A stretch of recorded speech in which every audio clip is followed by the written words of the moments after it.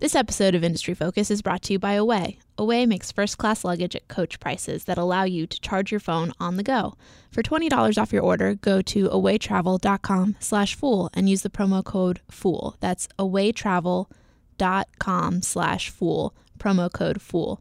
F is in football, OOL.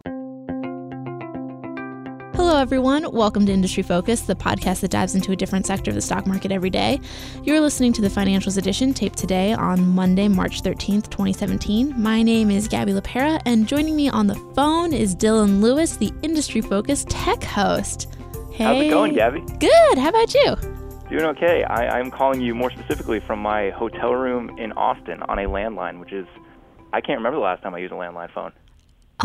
Me neither. Actually, so I know that you are in Austin, Texas. You're there for South by Southwest. Can you talk a little bit about what that is for our listeners who aren't familiar? Yeah, South by Southwest is an annual conference, and you kind of have the mix of music, art, and then emerging tech, which is very much the culture in Austin. And so we go every year. This is my second year going with the Fool.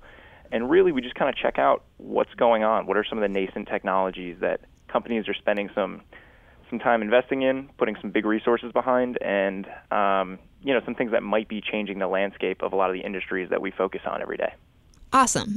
So listeners, get used to hearing Dylan. I hope you like him. I know I do. Because the shows this week are going to be a little bit different. He's going to be joining each one and talking a little bit about how tech is seeping into all of our sectors and like what the maybe next big thing is in each sector, which I'm pretty excited about. Yeah, it will be less of an investing-focused week, not so much in the nuts and bolts of, say, accounting and things like that, a little bit more talking about emerging tech. Thankfully, premium analyst Simon Erickson is also going to hop on the podcast. He's going to handle, I think, the healthcare episodes and the energy industrial show on Thursday. So you won't have to hear my voice too much. Oh, well, I forgot about Simon. That'll be really good, too. And I'm sure you're breathing a sigh of relief because I know healthcare is not exactly your thing. No, Simon has a lot more interesting things to say about healthcare than I do. That's okay. I know you have plenty of interesting things to say about financials, so I am glad to have you on my show. So today's topic is about disruption in the payment space, and you attended a session called Payments Gone Viral, The Rise of Social Commerce. Can you tell us a little bit about like the general premise and tell us a little bit about who was there? Yeah, the two folks that I was really interested in on the panel were Hans Morris, who is someone that is kind of a long-term member of the payment space. He's currently a VC. He's at Nika Partners, but he has extensive experience working in payments at Visa and Citi. And also Kahina Van Dyke, who is at Facebook, and she works in the consumer financial services and payments and commerce side of their business, which I think a lot of people don't even realize exists. And so it was definitely very interesting to hear the two of them weigh in on what is going on with social platforms and payments and kind of how that relates to some of the industry stalwarts, like the payment processors, the credit card companies, and the banks. Yeah. What is social commerce? It's basically layering on a lot of the financial services or money exchanging that we're used to doing with banks on platforms that we tend to think of more for social. So, Messenger allows for peer-to-peer. That's Facebook Messenger, folks. What's that? That's Facebook Messenger, just in case you weren't sure which one. Sorry, AOL, I realize I need to be a Messenger. little bit less insider tech. No, that's great clarification. Sorry about that. But Facebook Messenger allows for peer-to-peer processing of payments, and really they're not doing the processing, though the optics for a user might be. They're really just enabling people to transfer money back and forth and kind of leaning on the legacy systems. And that was really what a lot of this talk was about. I think one of the things really early on that kind of set the tone for me was Hans said, if you're thinking about getting into the payment space, whether you are a big tech company or a new kind of fresh starter looking to disrupt the space, don't compete with other forms of electronic payments. Compete with cash or with transactions that just don't happen. And his thought here is there's so much going on. There's so much money that's been invested in the infrastructure to support payment processing. You're not going to unseat those people. What you are going to do is collect a decent amount of the market and a meaningful market share if you're able to replace cash and take what would be offline transactions digital, or if you're able to enable transactions that wouldn't happen. So making it easier when people might not have money, or making a more kind of streamlined, a little bit less friction type process that eliminates some of the barriers for transactions that don't happen now. Yeah, definitely. That's really interesting that what he said was that it's brutally tough to compete with the legacy payment processors. And of course, there he's talking about companies like Visa or MasterCard or even American Express. These companies have giant moats. Like, they have these crazy international systems. And the thing about Visa and MasterCard is that the more users they have, the more merchants they're going to have, because the merchants have an interest in providing a service that lets people give them money easier.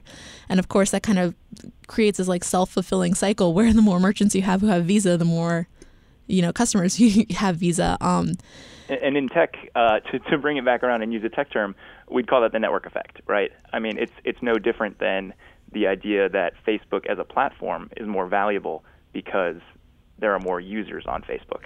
And so with every incremental user, if you only have 4 friends on Facebook, then how valuable is it for you to be on there? If you have 1,000 friends on Facebook and it's the way that you connect with people and that's how you plan, then it becomes a much more valuable and much more compelling value proposition for potential users. So kind of the same mechanics at play. Definitely. And one thing I want listeners to think about is, when was the last time you went into a merchant and you were like, oh no, they don't take whatever card I have in my wallet? I bet you can't remember a time, unless they just didn't accept cards at all. Just those hip bars in D.C. that only collect cash.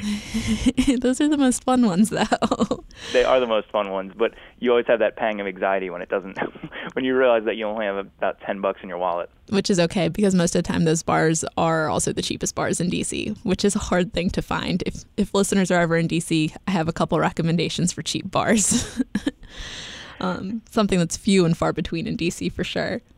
Yeah, definitely. I think one of the reasons that I thought that this conversation was so interesting, though, is when you think about big tech companies coming into a space like payments, or, this is something we also see in driverless cars, right? Kind of getting into what we think of as manufacturing, which is typically something that tech would stay away from. You think about them coming in, disrupting, and possibly unseating the industry incumbents. And from this talk, it sounded to me like there's just so much in the way for them to do that, and they have almost zero interest in doing it. And a lot of the tone that I got was, we're looking more for cooperative efforts and a little bit less for competitive efforts. Which makes a lot of sense. It's really interesting because Visa especially is trying to break into this like electronic wallet space. And they're having some success, but not as much as like, say, Apple Pay has had, or Venmo, or any of those other kind of like already online wallets. And so there are payment processors that are looking to team up with tech companies like Apple. So Apple actually doesn't do any of the payment processing. They are teamed up with Visa and MasterCard in order to do the payments. Which really makes sense for them as a company, because, and this is a point Kahina raised in the conversation, when you think about what goes into payment processing, you have risk, you have compliance, you have all of this regulatory stuff that you have to navigate. If you're a tech company and this is kind of far afield from your core competency, why would you want to take on all those pressures? Why wouldn't you just leave to someone that knows what they're doing, have them handle things like authentication, managing fraud, chargebacks, all of that, and just enjoy enabling purchases that might not happen otherwise on top of their systems? Yeah, and that's something that I think listeners, just in case you don't know, credit card companies like Visa and MasterCard, they're not actually responsible for like holding on to your money or anything. They're just the middlemen. They're the people who like contact your bank and are like, do they have enough money, or like whatever their credit limit is, and then they like help do the transfer between the merchant and the bank, but they're not actually holding on to your money for you. Which is something that I don't think I knew, because I don't know the financial space all that well. And frankly, there were elements of this where I was like, I didn't know that.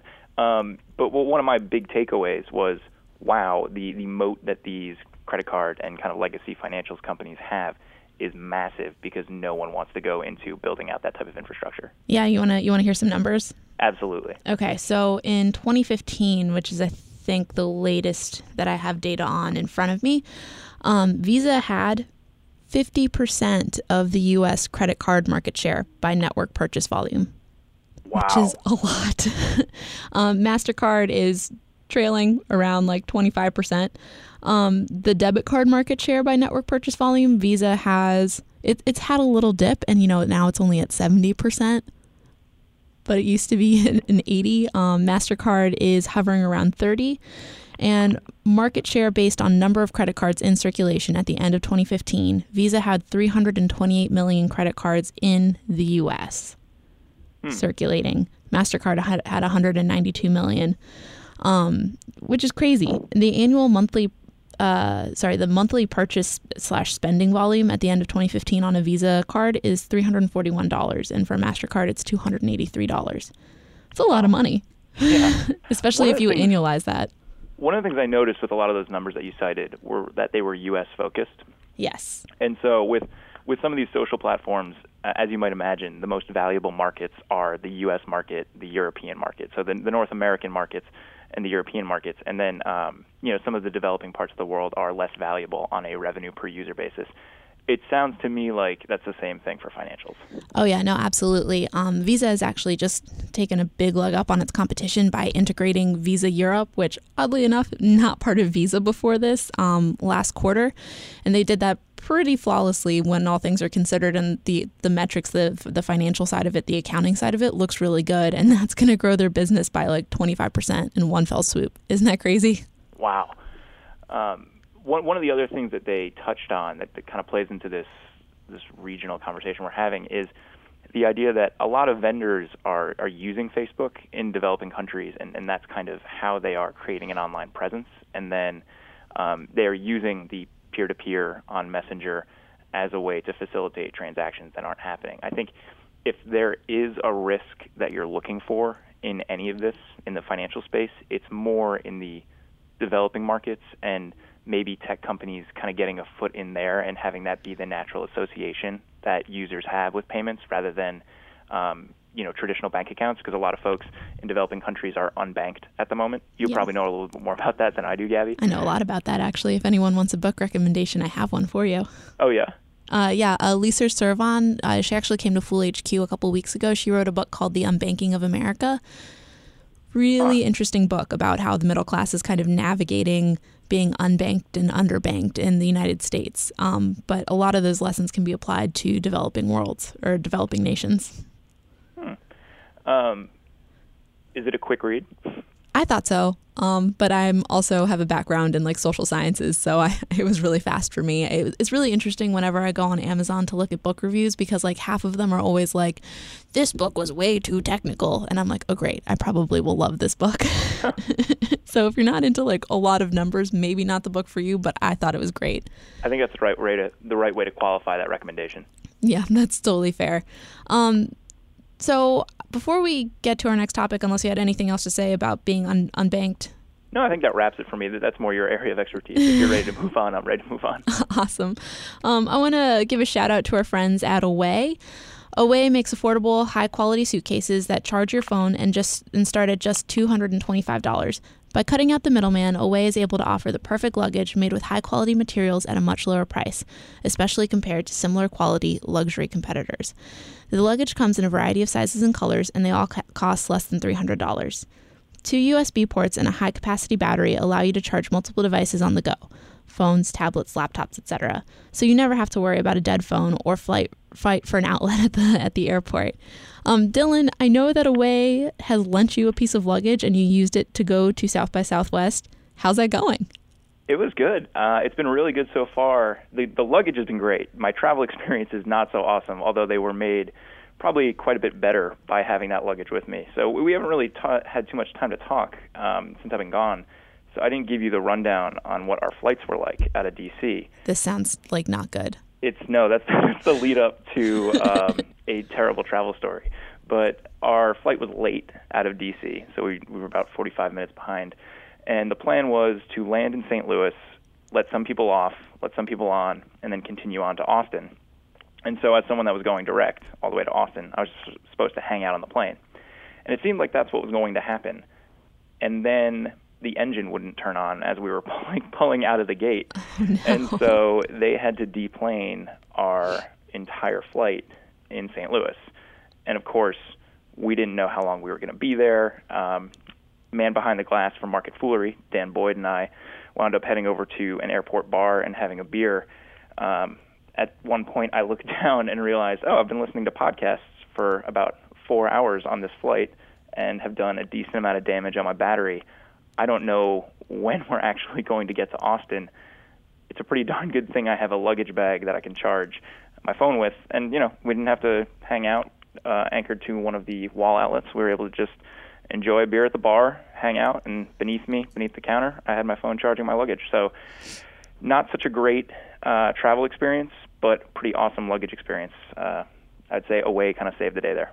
Wow, that is quite the recommendation. As you know, I'm also a big traveler, so I will probably check that out as soon as I get paid again. Yeah, it's certainly worth checking out, especially if you're someone that travels fairly often. And all things considered, $200 for a piece of luggage, that is actually pretty cheap. Yeah, and it's if you fly frequently, it's something you're going to use all the time. So. Yeah, and I mean, the other thing to remember is that Away comes with a lifetime warranty, so if anything breaks, Away will fix or replace it for life. And they also have a risk-free 100-day trial period, so if at any point you decide it's not for you, you can return it for a full refund, no questions asked.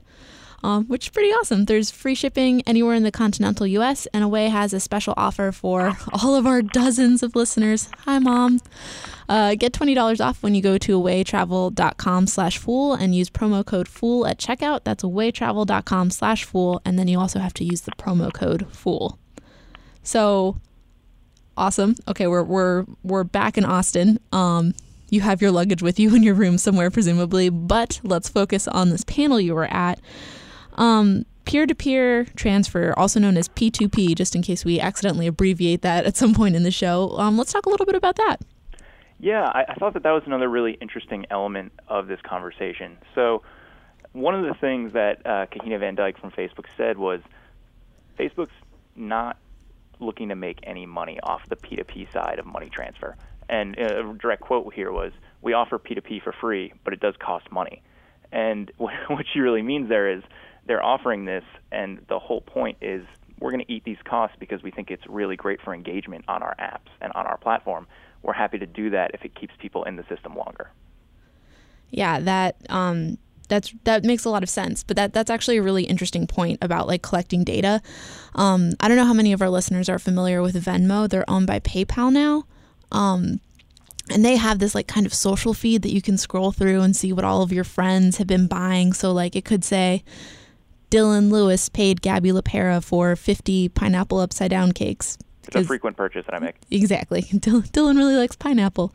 Actually, I don't know if you like pineapple, but I love pineapple. So maybe I would be paying you for pineapple upside down cake. But there's this really kind of interesting aspect that sometimes people don't really say exactly what they're actually using it for. There's actually this really kind of sketchy feed called Vicemo where these people they have a little scraper that goes through the Venmo feed because you can see anyone's purchases on it. And it takes out anything that has any references to drugs or ladies of the night or alcohol, basically kind of like any sort of illicit or less above board activities, and it just publishes them in a feed that you can just scroll through. But yeah. I don't think that many people are saying like, yes, I am actually purchasing cocaine. They might do it as a joke, but I don't think it's real.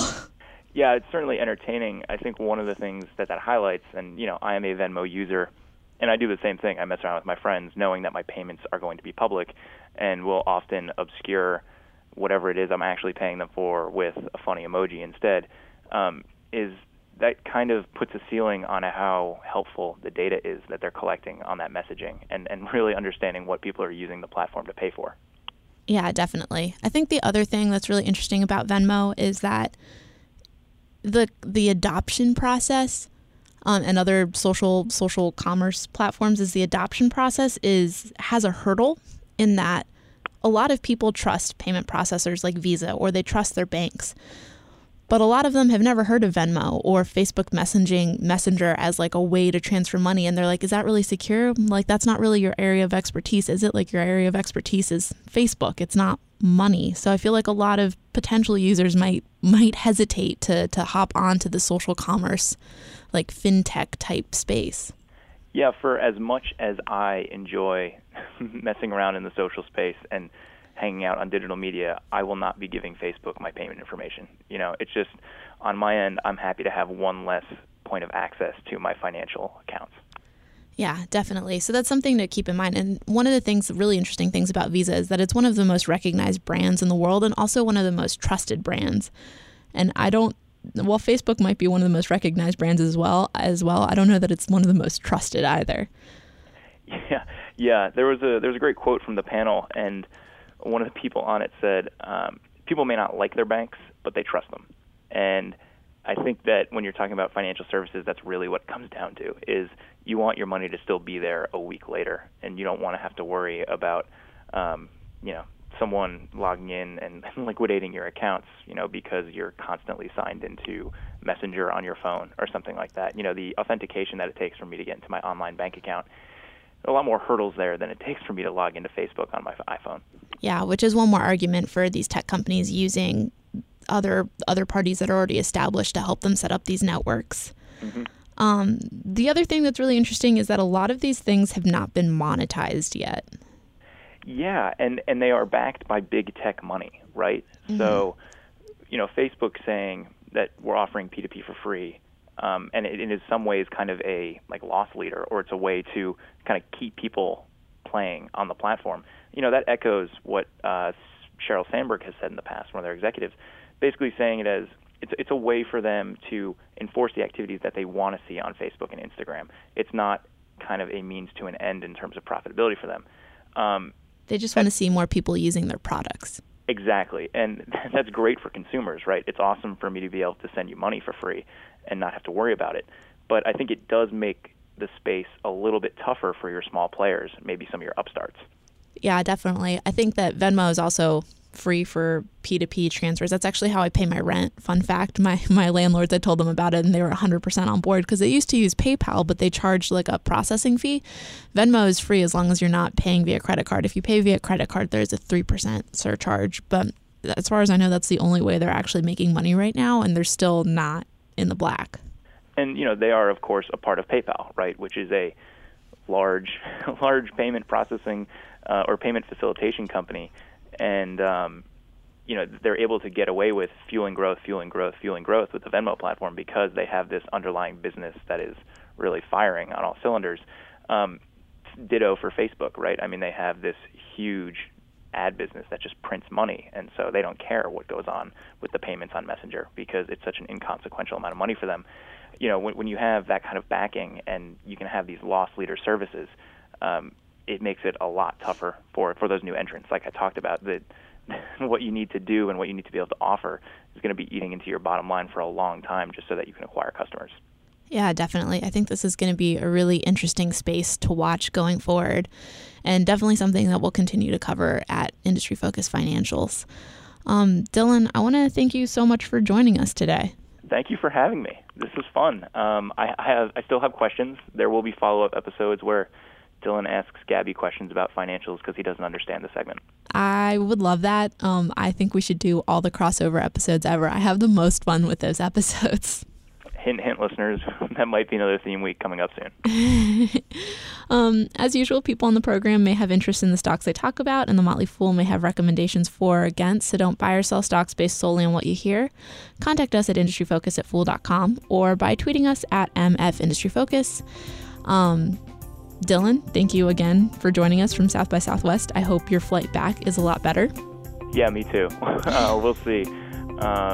Hopefully Saturday is smooth sailing. And thank you very much to Austin, the man that the city of Austin is named after, where South by Southwest is taking place. He is today's producer. And thank you to y'all for joining us. Everyone have a great week.